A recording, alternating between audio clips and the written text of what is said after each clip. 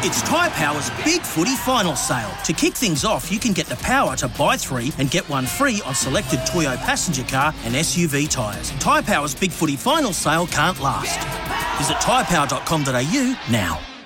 Been so busy all morning, hasn't it, talking about the rugby and the clash tomorrow night. We haven't even really mentioned that the US Golf Open is deep into its first round, and the leaderboard has Adam Hadwin on top at -4 with still 5 holes to go, but he's at 4 under, yeah, and -3, McIlroy, Rose, Taryn, Lingmerth, Damon and Defoe, all names, some of those names that I haven't heard too much about in the past, and then you've dropped another couple of shots down to John Rahm and Colin Morikawa, so there's quite a lot of unknown names in the top 20 at this stage in the first round of the US Open in Brookline in Massachusetts. So we're just still waiting. Are we, Logan, or we're set to go?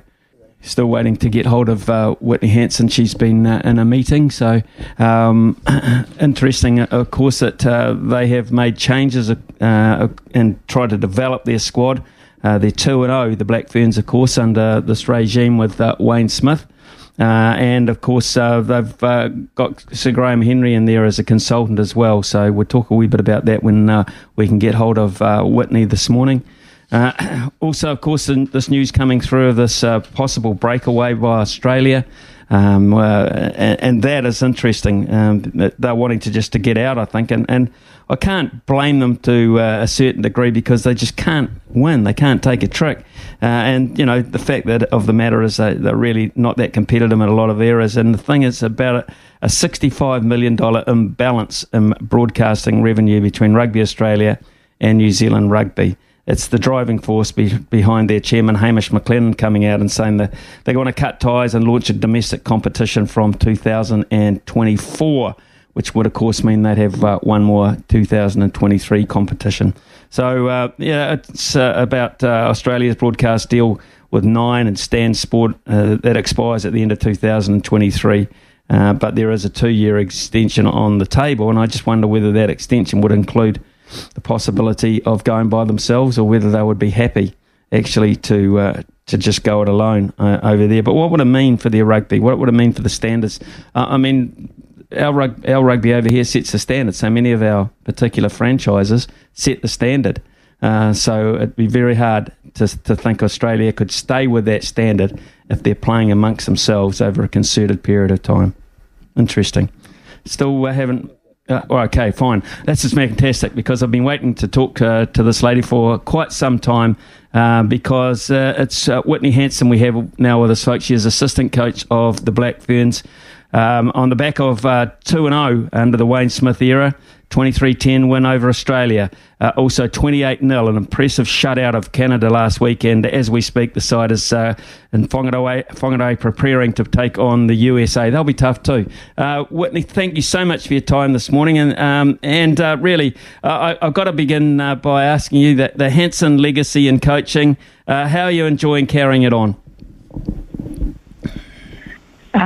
Look, it's pretty special to be a part of, and pretty proud to be carrying on that legacy. And I'm a sort of third generation Canterbury coach, post my granddad doing that, which is pretty special to me, and just really lucky to have the support of all my family, really. So, yeah. Yeah, it goes back to Des, of course, and now, of course, through Dad. But a couple of months after accepting the role, and to be fair, I mean, you ummed and ahed a wee bit about it, Whitney, and you consulted a few people, including your father. Are you happy you've made the choice now, 2-0, and you've managed to get your teeth into it? Yeah, it's a really exciting space to be in. Like the girls are playing some great rugby, and I think we can only get better from where we are. We've created an environment where people are really challenging each other for spots, so I think it can only get better, and like I said, a pretty exciting space to be in. You're learning and coaching at the same time, I guess, because you've got the likes of the Professor Wayne Smith above you, Sir Graham Henry, of course, floating around. Wes Clark, who's been in the environment a long time. So I guess whilst you're coaching, you're learning a great degree as well. Yeah, 100%. Like, really lucky to be surrounded by them. And I think in any environment where you're coaching, you're learning. Like we did a panel the other night. We talked about it was with New Zealand Rugby and women in coaching, and often you're learning things off the people who are listening there. So I think if you're open to it, you're learning all the time from everyone. Results aside, how do you feel the squad has grown in the short time you've been with them? Yeah, like I said before, like the energy's good. They're excited. They'll continue to get better. The challenging competition for spots is great because it means that everyone's got to be at their best. But I think within that, we've also got a really great connection between people that's growing, and players are really collaborative as well. In terms of your specific area within the squad, is it the forward focus? Yep, so I work alongside Mike Cronin. Both of us have a focus specifically around scrum and line-out. So the set pieces there, which were... Yeah, they were a big feature or a big issue, weren't they, on the Northern Tour at the end of last year, Whitney? So are you confident you're turning those particular areas around? Yeah, I think we're working towards that, and still got a long ways to go, like other areas of our game as well, but confident that we're making some good gains in those areas. What are the specific things you have to? Where do you have to close the gap? If you look at the England and the France matches from last year, what are the areas you really do need to close the gap in?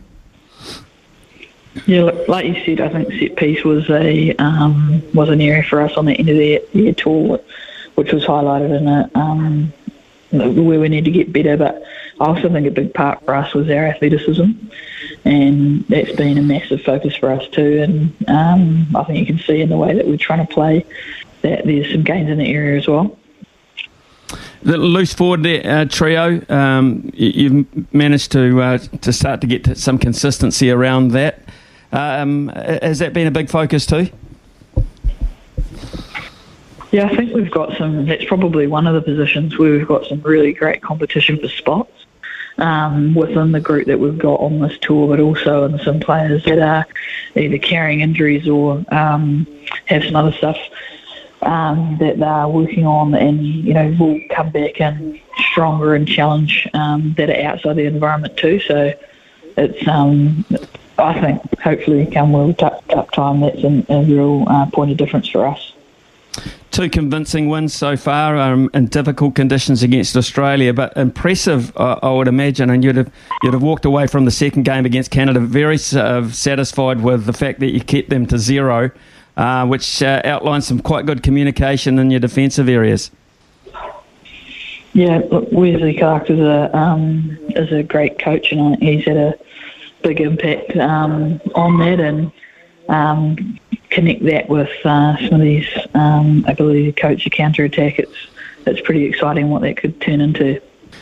What are the things in specific that Wayne Smith brings? I mean, you would have known Wayne Smith before you took on this role, obviously, as a person, as a colleague of your dad's, etc. But now that you're working alongside of him, the relationship you have with him and the things he's saying to the girls in the squad.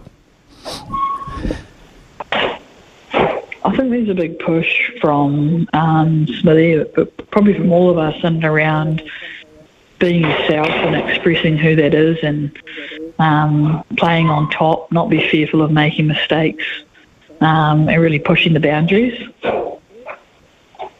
You're tomorrow able to introduce Natalie Delamere into the squad for a debut, and Lucy Anderson coming off the bench. So have you been happy that you've been able to, Whitney, to play the amount of players within the squad thus far? Yeah, I think it's always great when you can give people an opportunity, and the ones who've gone already have showcased what they can do, and have done the job and allowed that to happen. So pretty special moment for Lucy Anderson, and that she's spent 12 years hearing no, has moved from midfield to 8 to prop, and has put in some massive hard work over the last little while in order to develop that specialist skill set of the front row.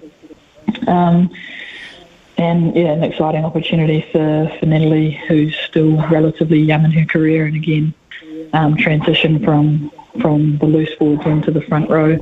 But exciting to see what they can both go out there and do. Obviously, when you make big changes, and you did make changes at the helm, of course, Whitney, but of course you made a leadership change in terms of the playing side and Ruahei Demont. How do you find that Ruahei is settling into her new leadership role? Yeah, she's been awesome. I think, she's someone who's been a leader within this group, regardless of being called captain, and we saw it at the end of the year, and that was part of our decision making and around, and I guess also the start of this year too, in terms of what she brings. So she's been awesome, and the others that have stepped up into those leadership positions have been great too. Alan Bunting joined the Black Ferns in a culture and leadership manager role. Whitney, he's of course enjoyed success with the Black Ferns 7. So, what sort of impact has he made on the particular areas he's looking to focus on? I think he's done a great job so far of connecting the girls as a group and helping to guide the leaders to become more autonomous at doing that too. He's an awesome man to work with, and his offer's been great insight in those spaces so far. These games are invaluable for the Black Ferns because you cannot replace playing time, of course. But the bigger goal, of course, is the World Cup and the realisation of being at home playing a World Cup. Are these things you've talked about yet, the World Cup, or are you just focusing on the now? Yeah, no, look, we've definitely talked about that in terms of how we want to be playing by the time we get there, and still the ways to go that we've and what we've got to do to get there.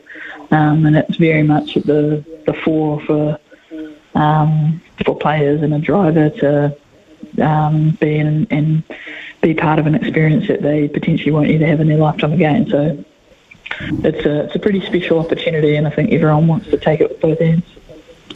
Well, you've got a chance to wrap up the Pacific 4 series unbeaten, but it is against the USA, who knocked over Australia last week. What does the USA bring to the table for you? I think in terms of their ability to play fast rugby, they've got a sort of solid platform in their scrum to attack off.